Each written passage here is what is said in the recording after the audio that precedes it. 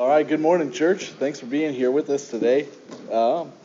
I really appreciate everybody who was able to make it on Wednesday night. We started our series on what the Bible says the local church is. We started our study we'll be doing every other week for the remainder of the semester.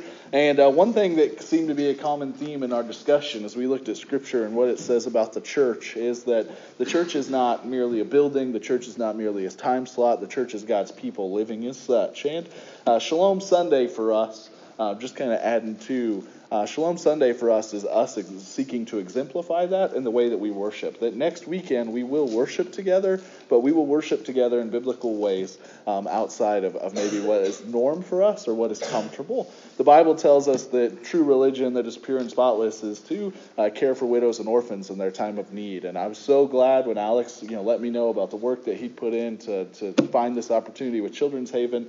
My wife and I, we were foster parents for several years here in Jasper County, and in Jasper County there are 600 plus kids in foster care at any given time, which those are essentially orphans. We just use a different term today. And Children's Haven, most of the time there are not enough foster placements in our county for those kids, for those 600 and some odd kids. It's not uncommon for caseworkers to have kids here at our local DFS office on 7th Street that spend the night sleeping in offices because there's just not a place for them to go to. Children's Haven, not only does, like Alex said, Children's Haven care, they're there as an emergency response when families get in a hard spot, but on multiple occasions, my wife and I have gone to Children's Haven to pick up a kid who would be with us as a foster child for years because Children's Haven was the only place for them until they could find a home for a time. So it's just an amazing organization that is committed to caring for our orphans in this city and in our community. And it's an amazing opportunity for us as a church to get to partner and love on them. So I'm excited about that. And I hope everybody can join us in that next week. Sorry, I don't know what's happening here. I had a technical malfunction. This over the last couple of weeks, a couple of weeks ago, I heard a story that was pretty out there. I didn't know if it was actually true, and so I looked it up and did some reading and discovered it is true. I want to share this story with you. This is the story of Lawn Chair Larry. Okay, so you might be old enough to remember this. But in 1982, there was a man named Larry Walters, and he completed a 45-minute flight on July 2nd, 1982, in a flying device that he made himself. And so Larry had tried to, his dream in life was to be a pilot, and he wasn't able to be a pilot in the Air Force due to poor eyesight. So in 1982, he, with the help of some of his buddies and his wife, decided that he was going to fulfill his dream. And the reason he's called Lawn Chair Larry is in 1982, Larry took a lawn chair, and him and his wife were able to kind of illegally purchase 45 weather balloons. And they filled these balloons with helium, and they attached them to this everyday lawn chair. Larry was fully convinced this would work. They had the chair strapped down in the back of a pickup. He made sure he had the supplies for his journey. He took a pellet gun, a CB radio, sandwiches, a camera, and of course a 6-pack of beer, if that kind of makes sense. That's probably how this bad idea came about. His pellet gun, his plan was that he would go in the air, and when he got to the right altitude, he would use the pellet gun to slowly shoot the balloons to level things off and then to ultimately land when he wanted to. What they didn't plan is once his buddies, they put him in the chair, they cut the straps, and he within seconds shot 60 feet in the air within just a few seconds. He shot out of the back of the bed like a bullet. And he then proceeded to fly 100 miles. His flight went from San Pedro, California, and then he ended up violating airspace at the Los Angeles National Airport, over 100 miles away.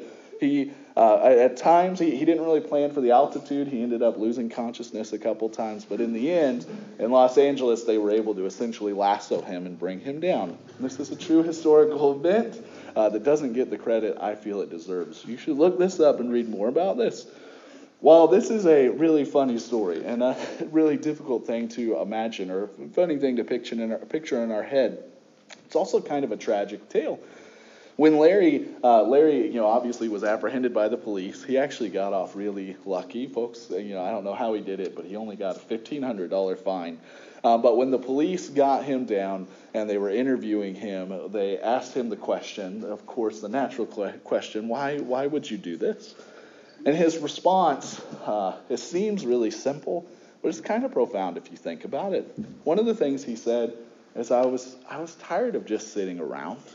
Larry had something in him that felt that he was created for something more than just sitting around. And he just got tired of not ever feeling that fulfilled, of not ever doing what it is he dreamed to do. And so he said, I just got tired of just sitting around.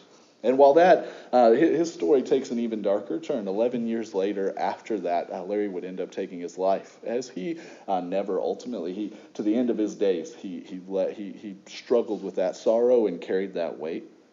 It seems that Larry believed that he was created for more. And I tell you this story because this morning, and as we dig through the book of Galatians, Paul reminds us that we were created for more than just sitting around. That oftentimes when we feel those feelings, there's probably, none of us would probably do that, okay? Maybe just a couple of us.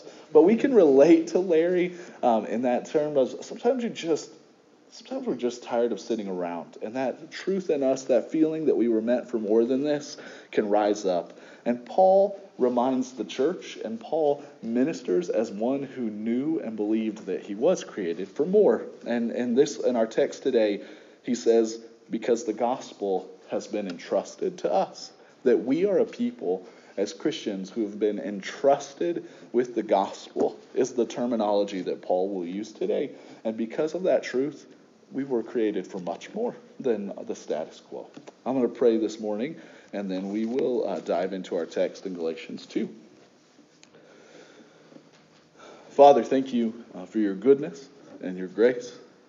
That you love us, that you care for us, Lord, that you've brought us here to this place today to be encouraged by your word. Lord, I pray that you would do that. I pray that you would stir our hearts and just give us a clearer picture of who you are and who you intend us to be. Lord, I pray that all the distractions that seek to guide our heart other places or to block our thoughts of you, I pray that they would go by the wayside and that you would fix our gaze solely on you and you alone this morning. I pray these things in your good name. Amen. So last week we finished up chapter 1 of Galatians, and what we saw in the book of Galatians is that essentially there's a bit of a coup in the church as you have those who were rescued by the gospel through the word being proclaimed by Paul, and they were rescued by the truth of the gospel, which is grace and grace alone. And all of a sudden they're beginning to interact and be involved with kind of some of the Jewish believers who also believe, but they're still clinging to their heritage pretty tightly. And so for them, the gospel is Jesus plus obedience to the law. And Paul has got word of this, and he is seeking to remind and encourage the churches in Galatia with the truth that the gospel is about Jesus plus nothing. That the gospel is not dependent on our works, but it is fully fulfilled by the perfect righteousness of Christ. The Christians in Galatia, they've been misled. Paul preached the gospel to them and saved them, and God saved them through its power. However, now others are coming and preaching something different. They are preaching that the gospel is Jesus plus obedience to the law. What's important to note is these aren't blatant heretics. They're Jewish believers who are convinced that the apostles in Jerusalem hold to this same teaching. And so the question naturally arises amongst the church, are the apostles preaching different messages? Are they not unified regarding the gospel? Because these folks that are talking to the churches in Galatia that are teaching them this Jesus plus theology, they are doing so in the name of the apostles who are in Jerusalem. Guys like Peter and James and John, they're claiming that this is the truth that they hold too. And so the church is left just in this really uncomfortable position of Paul said this, but supposedly the apostles in Jerusalem are saying something else. And so they're naturally frustrated. How can that be? How can they be apostles if they don't agree on the true gospel? And so here today in Galatians chapter 2 is we're going to see that Paul actually journeys to Jerusalem to set this straight and to make sure that everything is clear. Paul goes to Jerusalem because God tells him to, and he's going to consult with the apostles regarding the gospel he has been preaching and as he has ministered to the Gentiles. Galatians chapter 2 verses 1 through 10 is where we're going to be today, and it is ultimately Paul answering the question of the church regarding the unity of the apostles. Here in Galatians chapter 2, we're going to see that unity is something that is worth fighting for in the local church. And so we'll start with Galatians chapter 2. We'll look at verses 1 and 2. In verses 1 and 2, his point is to tell the church when, with whom, and why he went to Jerusalem. It says this: "Then after 14 years, I went up again to Jerusalem with Barnabas, taking Titus along with me.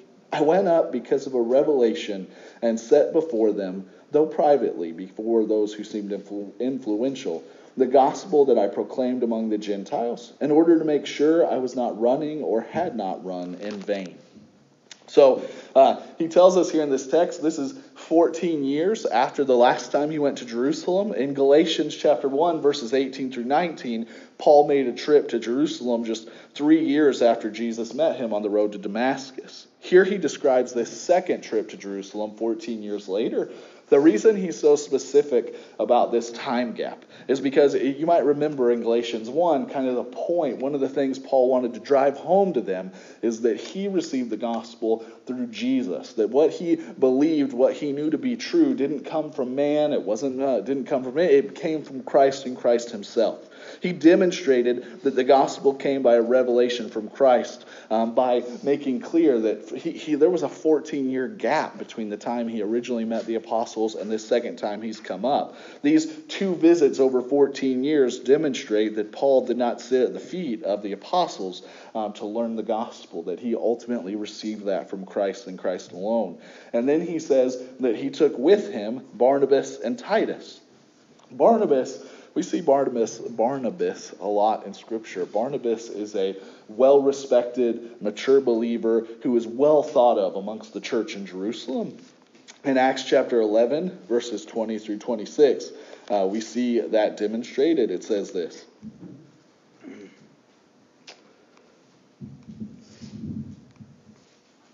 maybe it's thunder, I don't know. "But there were some of them, men of Cyprus and Cyrene, who on coming to Antioch spoke to the Hellenists, also preaching the Lord Jesus. And the hand of the Lord was with them, and a great number who believed turned to the Lord. The report of this came to the ears of the church in Jerusalem, and they sent Barnabas to Antioch. When he came and saw the grace of God, he was glad, and he exhorted them all to remain faithful to the Lord with steadfast purpose. For he was a good man, full of the Holy Spirit and of faith. And a great many people were added to the Lord. So Barnabas went to Tarsus to look for Saul. And when he had found him, he brought him to Antioch. And for a whole year they met with the church and taught a great many people. And in Antioch the disciples were first called Christians." And so the church in Jerusalem, the church started in Jerusalem, and the apostles heard of these great things that are happening in Antioch. So they took this young guy, Barnabas, to go to Antioch and see, and experience what's happening. Barnabas goes, sees that Antioch is ripe for the gospel, that this is a place where God is moving and seeking to expand his church. And so one of the first things he does is he goes and finds his buddy Paul and says, man, you've got to come here. You've got to be here. You've got to see what's happening. And so ultimately it says that Paul and Barnabas served together in Antioch for a whole year, helping establish and ultimately plant the church. And so Barnabas is a trusted companion of Paul's. They've been through some things together. But then he also brings with him Titus. Titus is coming both as a brother, but also as a physical demonstration and evidence of the gospel that he is proclaiming. Titus is a Greek and is not circumcised according to the Old Testament law. So the whole deal here is that these Jewish believers in Galatia are telling them that circumcision is a requirement, that the apostles in Jerusalem are saying that. And so Paul takes Titus, who is a believer whose life evidences that, but who has not been circumcised, who is truly rescued by the truth of the gospel, and he brings him with him.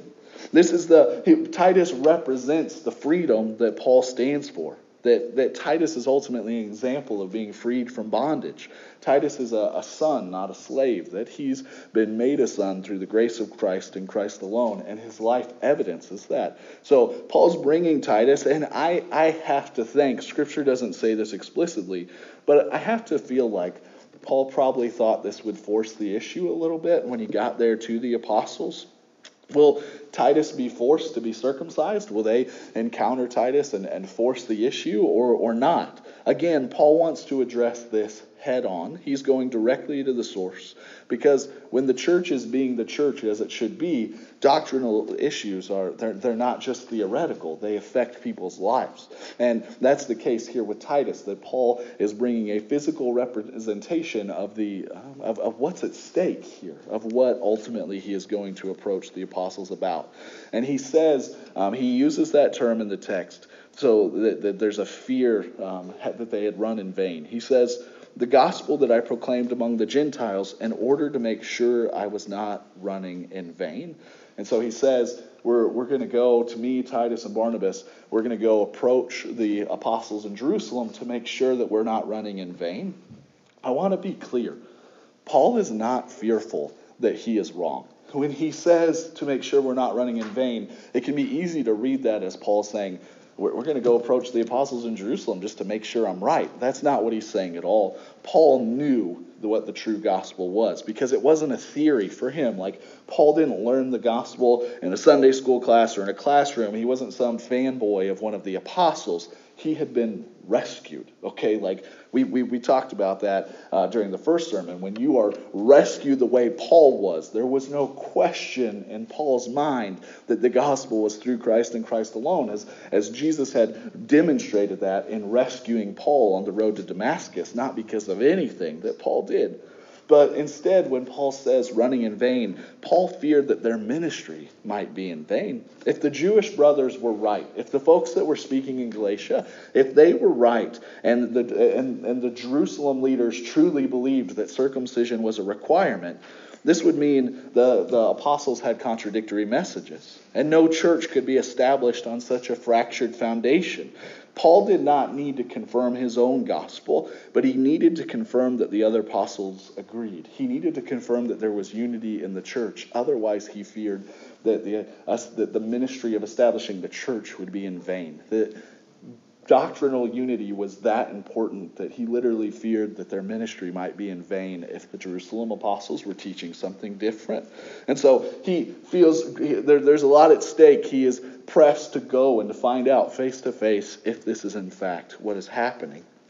I want to share with you two key implications we can take from the fact that God sent Paul to go and address this. Number one, as a church, corporately, and as Christians individually, we need to care about theological unity. That we are a family of missionary disciples. And that disciple element means that we want to be growing as more and more in Christ's likeness, that we take God's word seriously, that we take doctrine seriously, that God has given us his word so that we might know more about who he is, and thus we might be conformed more and more to his image. As Christians, we should care about theological unity. It's important, and that's demonstrated here in this text by the fact that God tells Paul to go and seek out this unity.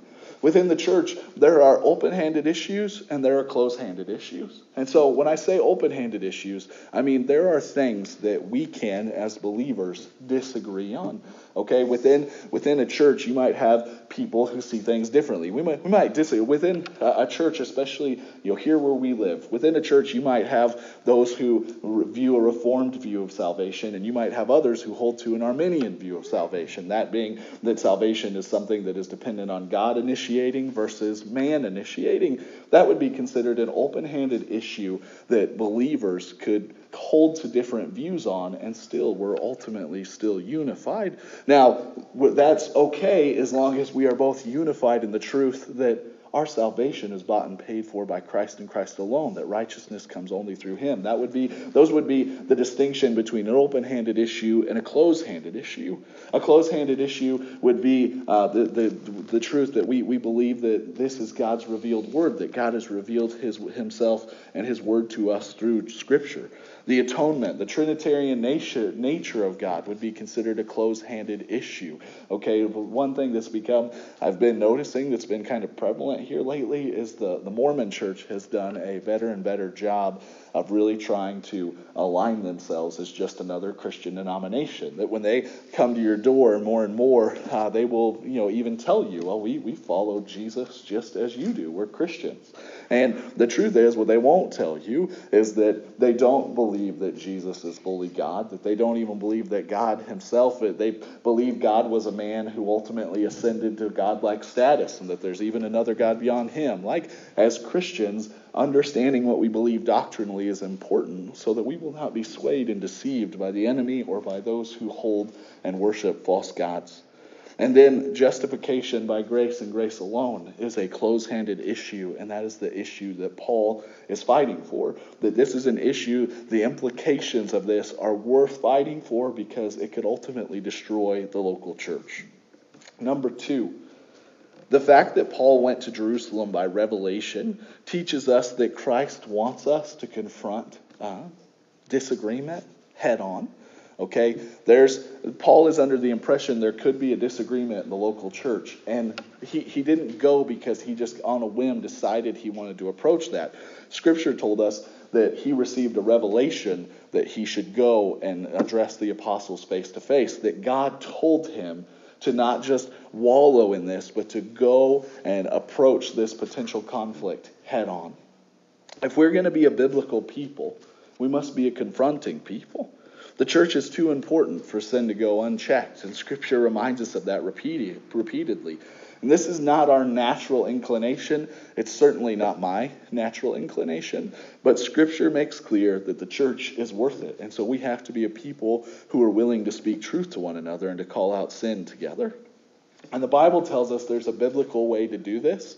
And we see that the step Paul is taking is kind of the first step that the Bible lays out. Paul was not trying to seem superior to the apostles. He wasn't going to do some kind of stunt. Scripture says he went to go meet with the leaders privately. Matthew 18:15 through 20 outlines the process of approaching, of ultimately as Christians seeking to approach conflict. And Paul kind of evidences this with his first step.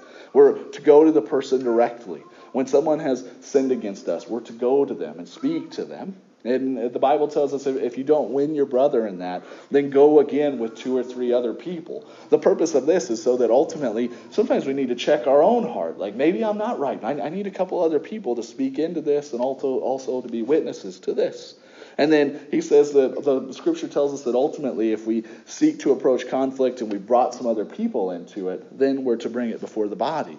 That it's that important that when sin is left unchecked, we as a body should be committed to approaching it and dealing with it. And then lastly, step number 4, if that doesn't work, if the body has confronted sin as a whole and the person is still unwilling to repent, the Bible says we're to let them go. That they're to be to us as an unbeliever. Like, that sounds super harsh, but ultimately Scripture's telling us that the church is that important. That's how serious conflict or sin left unchecked in the local church is. That the damage that it can cause over time is so significant that we are not to, that it's worthy of that. It's worthy of actually having somebody removed from fellowship.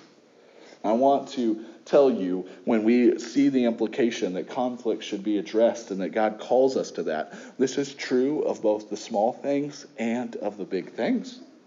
This is true of the things that seem small to us. Okay? Anger, resentment inside of us, when it's not checked, when we don't deal with it, when we don't bring it forward, it festers and it grows. Don't withdraw when that happens. Like, the great lie of the enemy is that when we feel dissension towards a brother, when we feel hurt, when we feel that we have been wronged, we can naturally just want to withdraw from that. And that's one of the great tactics of the enemy for plucking sheep from the flock, is when we seek to withdraw instead of, as a people who have been transformed by the gospel. Like, we can come to one another. We can bring forth truth to one another, and we should be able to accept that in grace because we've been given everything in Christ. Don't withdraw and don't let others withdraw. Watch the flock. Be attentive of those in our body. Don't let other people seek to take that tactic when they're hurt. Would we pursue one another? Would we seek after one another and push back on that? Okay, this is true of things that are small, and it's also true of things that are big. I'm just going to be straight, and this is kind of heavy. Like I was reluctant to address this, but I felt all week I needed to in some way, and then Scripture just kind of opened up the door for it. It was kind of a tough week in the Southern Baptist Convention. You may or may not know the Houston Chronicle did a major report that revealed that in the SBC, the Southern Baptist Convention consists of about 47,000 churches. There were 700 people who had reported being sexually assaulted in some way since 1999 within the Southern Baptist Convention by people who were on staff who were leaders within the local church. 380 allegations of abuse, and they were primarily against young children. In 35 cases, churches hired men who had a known history of misconduct and who refused to acknowledge that or to remove them from ministry in accordance because of that. I say this because, there are, again, this is out of 47,000 churches, and I'll give this. I'll say this about the Southern Baptist Convention. The denomination is a little different in that churches are autonomous. They are not, you can have a wide variety of different churches within the SBC, but the church is composed of broken people, and broken people do broken things. And God outlines a response for the church to be alert to that and to confront that. I can't help but feel and fear that in many of these cases, as I've read details about some of these cases, in many of these cases, and I'm sure in most of them, there was obvious pattern of sin. There were obviously horrible things happening, and the church did not follow through with dealing with it as the Bible tells us to. Instead, it was allowed to be swept under the rug. It was passed over, and now it affects our testament to the whole world. Not to mention, far more important than that, it leaves a trail of devastated abuse victims. And this is the bride of Christ. This is attached to the bride of Christ. I use this big example, one, because it's prevalent today, as this is not some smear campaign. This happened, and when we have to own that and address that as a church, collectively, globally, we have to be able to own that and address what does it look like for the church to protect the sheep the way that we were called to. I say for that reason, but I also want to point out, when we talk about not letting sin go unchecked, when we talk about being a people who can boldly confront through the power of the gospel, the implications are vast, and they affect people's lives. And this is true from all the way across the board. When our desire for personal comfort and our fear of conflict prevent us from confronting one another in love, that might seem holy, it feels like we're being kind. But that's actually not of Christ at all. That's our flesh. It's our flesh that wants to protect ourselves from a difficult situation. It's our flesh that doesn't really want to enter into the lives of others. It's our flesh that doesn't want to put our hands in the junk, in the difficulty of sin and darkness. The church is called to follow the leaders of the church, believing they've been put in their position by the Lord. However, leaders are to be held accountable. And the Bible gives a clear process for that. The church has a voice in that. And that's one of the things that repeatedly hits me throughout as I'm reading all of these stories this week, is where no one was held accountable. Matthew 18 never came into play. Men were allowed to run rampant in sin without the church using the voice that God has given it. And that's terrifying. Paul says in Galatians 5:24, those who belong to Christ Jesus have crucified the flesh with its passions and desires. When this is not evident in our lives, we need to know. Christians need to know. And we have been given the responsibility as a family to be that for one another, that we need to speak truth to one another. And Paul demonstrates that here in this text. Because when I don't speak truth to the one who needs it, which I have been guilty of many times, it produces superficial, weak, unproductive peace. But in the long run, it'll make rooted weak. Because it'll mean that we're walking by the flesh and not by the Spirit. Like, I get this kind of, when I ignore, when I push back on the Spirit's prompting to speak truth to a brother, I get this kind of shallow, fake peace in the moment because I avoided something that could have cost a lot of me. But in the long run, it cripples the church. It makes us, we're depending on the flesh and not trusting that the Spirit is prompting us for a reason. Instead, we're to be a Spirit-led people who trust that the Spirit is capable of doing what needs to be done in the lives of our brothers and sisters. And He very well and usually is using us to spearhead and to be a vessel for that truth. And going forward, chapter 2, verses 3 through 5, it says this. In chapter 2, verses 3 through 5, he's going to move from, in 1 and 2, he was describing when and where. And 3 through 5, he describes his encounter with some false brothers. And it says this. But even Titus, who was with me, was not found to be circumcised, though he was a Greek. Yet because of false brothers secretly brought in, who slipped in to spy out our freedom that we have in Christ Jesus, so that they might bring us into slavery, to them we did not yield in submission, not even for a moment, so that the truth of the gospel might be preserved for you. Paul wants the church in Galatia to understand that the apostles fully accepted Titus. Okay, so he says Titus is brought before them, this Gentile convert, and even though he was not circumcised according with Mosaic law, this shows that the Jerusalem leadership accepted the gospel of grace as Paul understood and preached it, and that ultimately they preached the same gospel, that he who was with me was not forced to be circumcised. He wants the church to understand they didn't make that decision. They fully accepted him, proving that what I'm saying is right.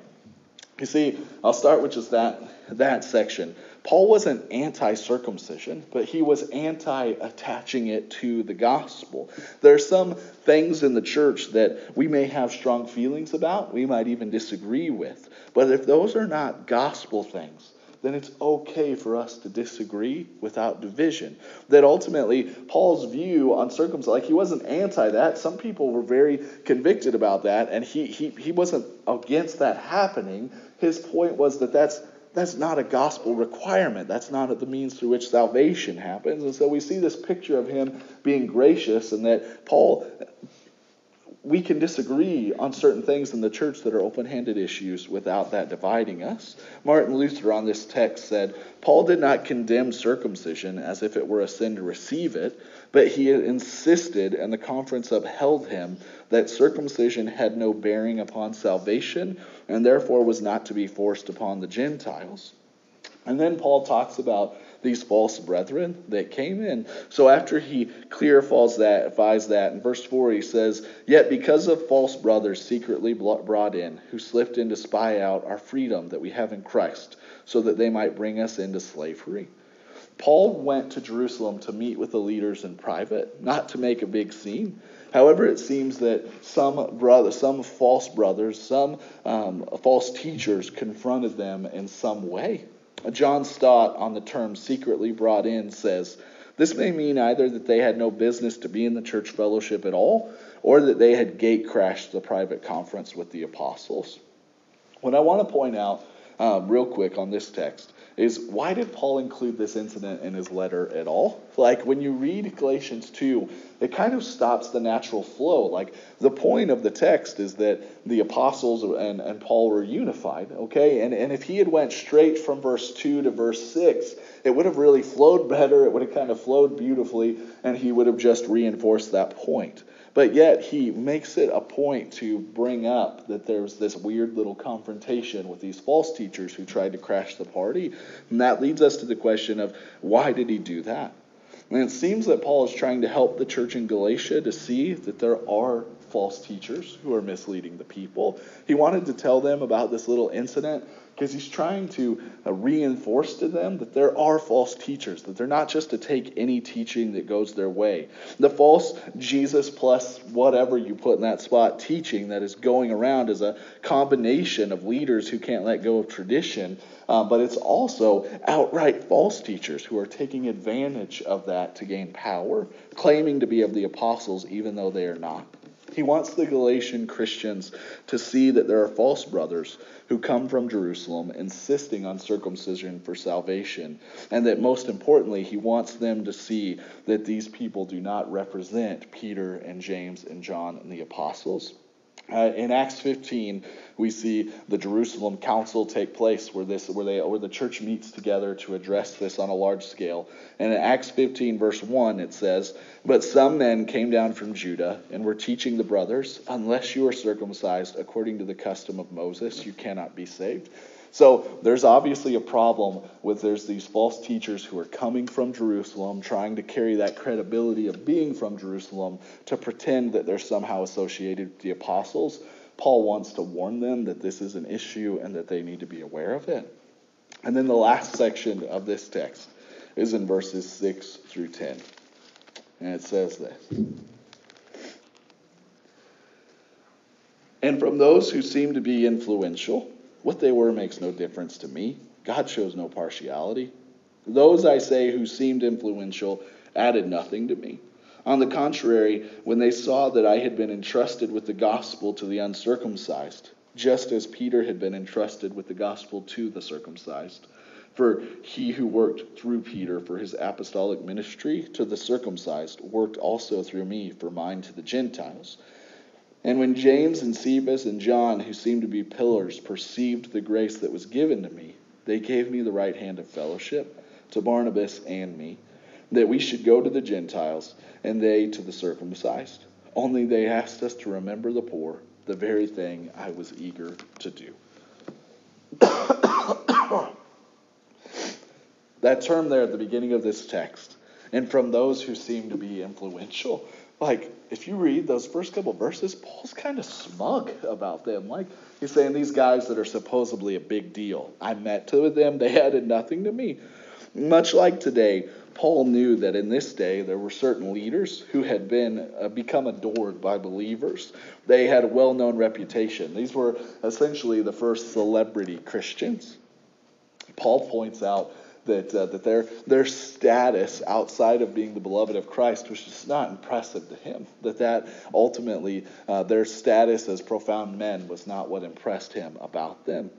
When I say it's been a tough week in the SBC, even beyond the Houston article, there's a pastor of a large, influential Southern Baptist church, a pastor that I used to listen to quite a bit, that many are probably familiar with.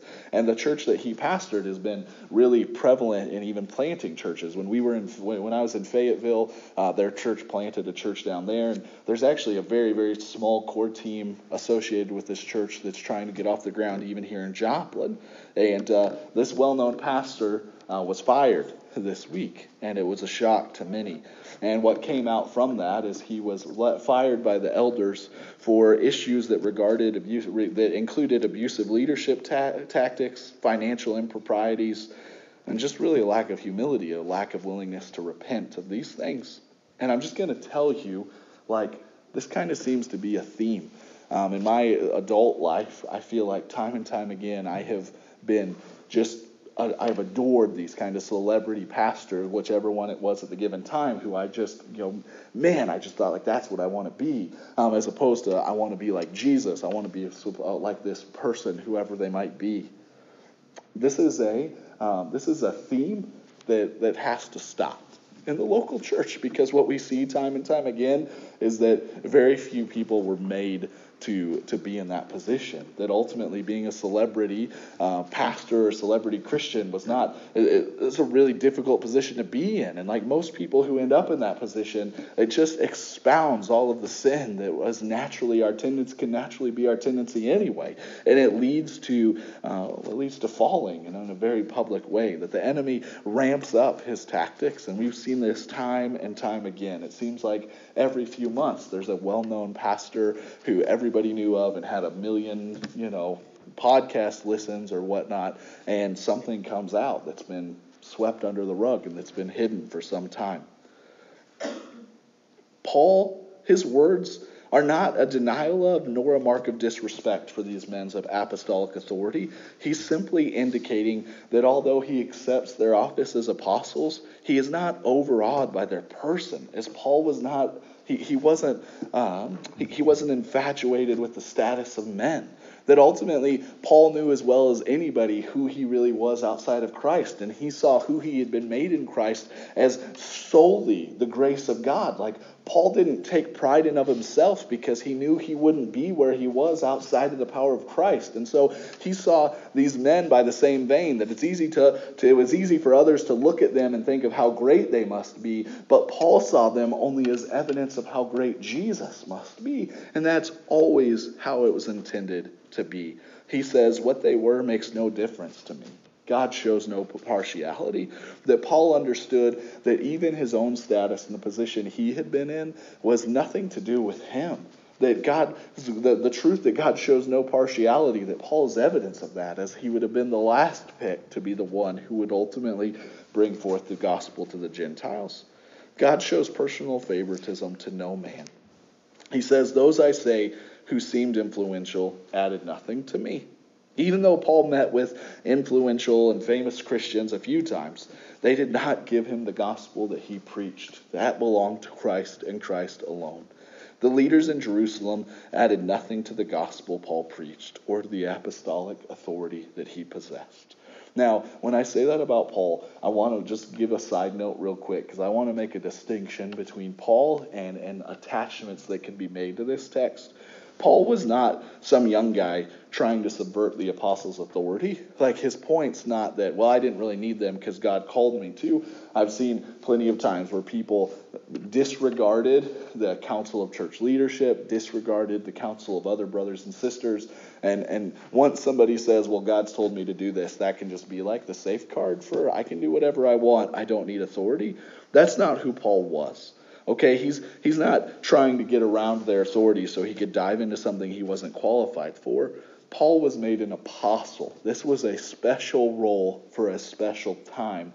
To be an apostle, one of the prerequisites was the apostles were one who had been given the gospel led by Jesus himself. And so that's why it's so important for him to declare that he was not given that by the apostles. That's not some sign of disrespect. That doesn't overwrite the truth that we need community and counsel in our life. But he's referring to this in regards to a unique role, to his role as an apostle. Okay, if you ever see anybody on Facebook or wherever who has apostle in front of their name, like, you need to run away quickly. You need to delete. You need to go, because that doesn't exist anymore in that way. That's why the direct revelation of Jesus was something that he sought to make so known. Paul didn't wait for someone else to make him a good Christian. Like, he's indicating here that it wasn't ultimately about these men validating him, that didn't change who he was in Christ or what he'd been called to. And then he says that Paul had been called to the uncircumcised as Peter to the circumcised. And I kind of want to land this thing with this. There are, in the community that we live in, much like Jerusalem, much like Galatia, there are different kinds of lost folks who need the truth of the gospel. And Paul indicates that here in this text. He says that in the same way that Peter had been called to the circumcised, I had been called to go to the uncircumcised. What he's talking about is religious lost versus the non-religious lost. That in our community, in the places that God calls us to go as missionaries, there are often those who know the Bible, who claim the name of Jesus, but who have not been rescued by the truth of the gospel. That the book of Matthew warns us that that there are many who will preach in my name, cast out demons in my name, but when they stand before the Lord, he'll say, depart from me, I never knew you. And then there are others who don't have that background, who are much like the Gentiles, who were rescued solely on the basis of grace, and they don't have that baggage coming in. They are those who were apart from the church, maybe even hostile to it, who are rescued, that we are called to both of those. But to both of those ministries. And oftentimes there are different people who have a different bend towards one or the other. That we see that in Scripture, and that Paul confirms that here, that Peter was naturally called by God to go to the religious folks, to those who are circumcised, and to help them to see the truth of the gospel. In the same way, Paul was called to go to the Gentiles and to do the same. The church is called to be missionaries to both. And this requires different kinds of people and sometimes different kinds of tactics. We see within Christ himself, like when Christ is speaking to those who are lost and know that they're lost, versus when he is speaking to those who think that they are with God and they ultimately aren't. He takes a very different approach and often uses very different kinds of language. In this scripture it said, James and Cephas and John gave to me and Barnabas the right hand of fellowship, that we should go to the Gentiles and they to the circumcised. This was what Paul came to Jerusalem for. The unity that Paul longed for, that ultimately it says they gave him the right hand of fellowship, that the apostles confirmed that his gospel was correct, and it was the same gospel they preached, and the right hand of fellowship. I mean, they shook hands. I don't know if there was like a bro hug built into that or what, but they shook hands and they confirmed that they were unified, and that ultimately Paul had not run in vain, and his ministry was not in vain. John Piper, he has this commentary on this text. The Judaizers did not represent the Jerusalem apostles. The apostolic witness, the foundation of the church, was not split. It was firm and solid. There was a strong, united base for two great missions, one of the Jews and one to the Gentiles. This was a great day for missions, a great day for us as Gentiles. Paul stood his ground, that the truth of the gospel may be preserved for us. There ought to be a warm place in our hearts for this great man of God, just like his master before him. Just like his master before him, he lived and died that we might have the gospel and be rescued. In the end, the apostles affirmed the grace that had been given to Paul. His life was obviously one that had been transformed by the gospel, and they gave him the right hand of fellowship to affirm this. They asked only that the church in Galatia not forget the poor, that's the last line of this text. That it says, only they asked to remember the poor, the very thing I was eager to do. This was most likely in regards to the poor in Jerusalem, that the apostles in Jerusalem are asking the church in Galatia not to forget that in Jerusalem they had a great number, a high percentage of those who were in need, and that ultimately they didn't want Galatia to forget that they needed the help and support of Galatia. This last verse just reinforces that as the church, we're one family.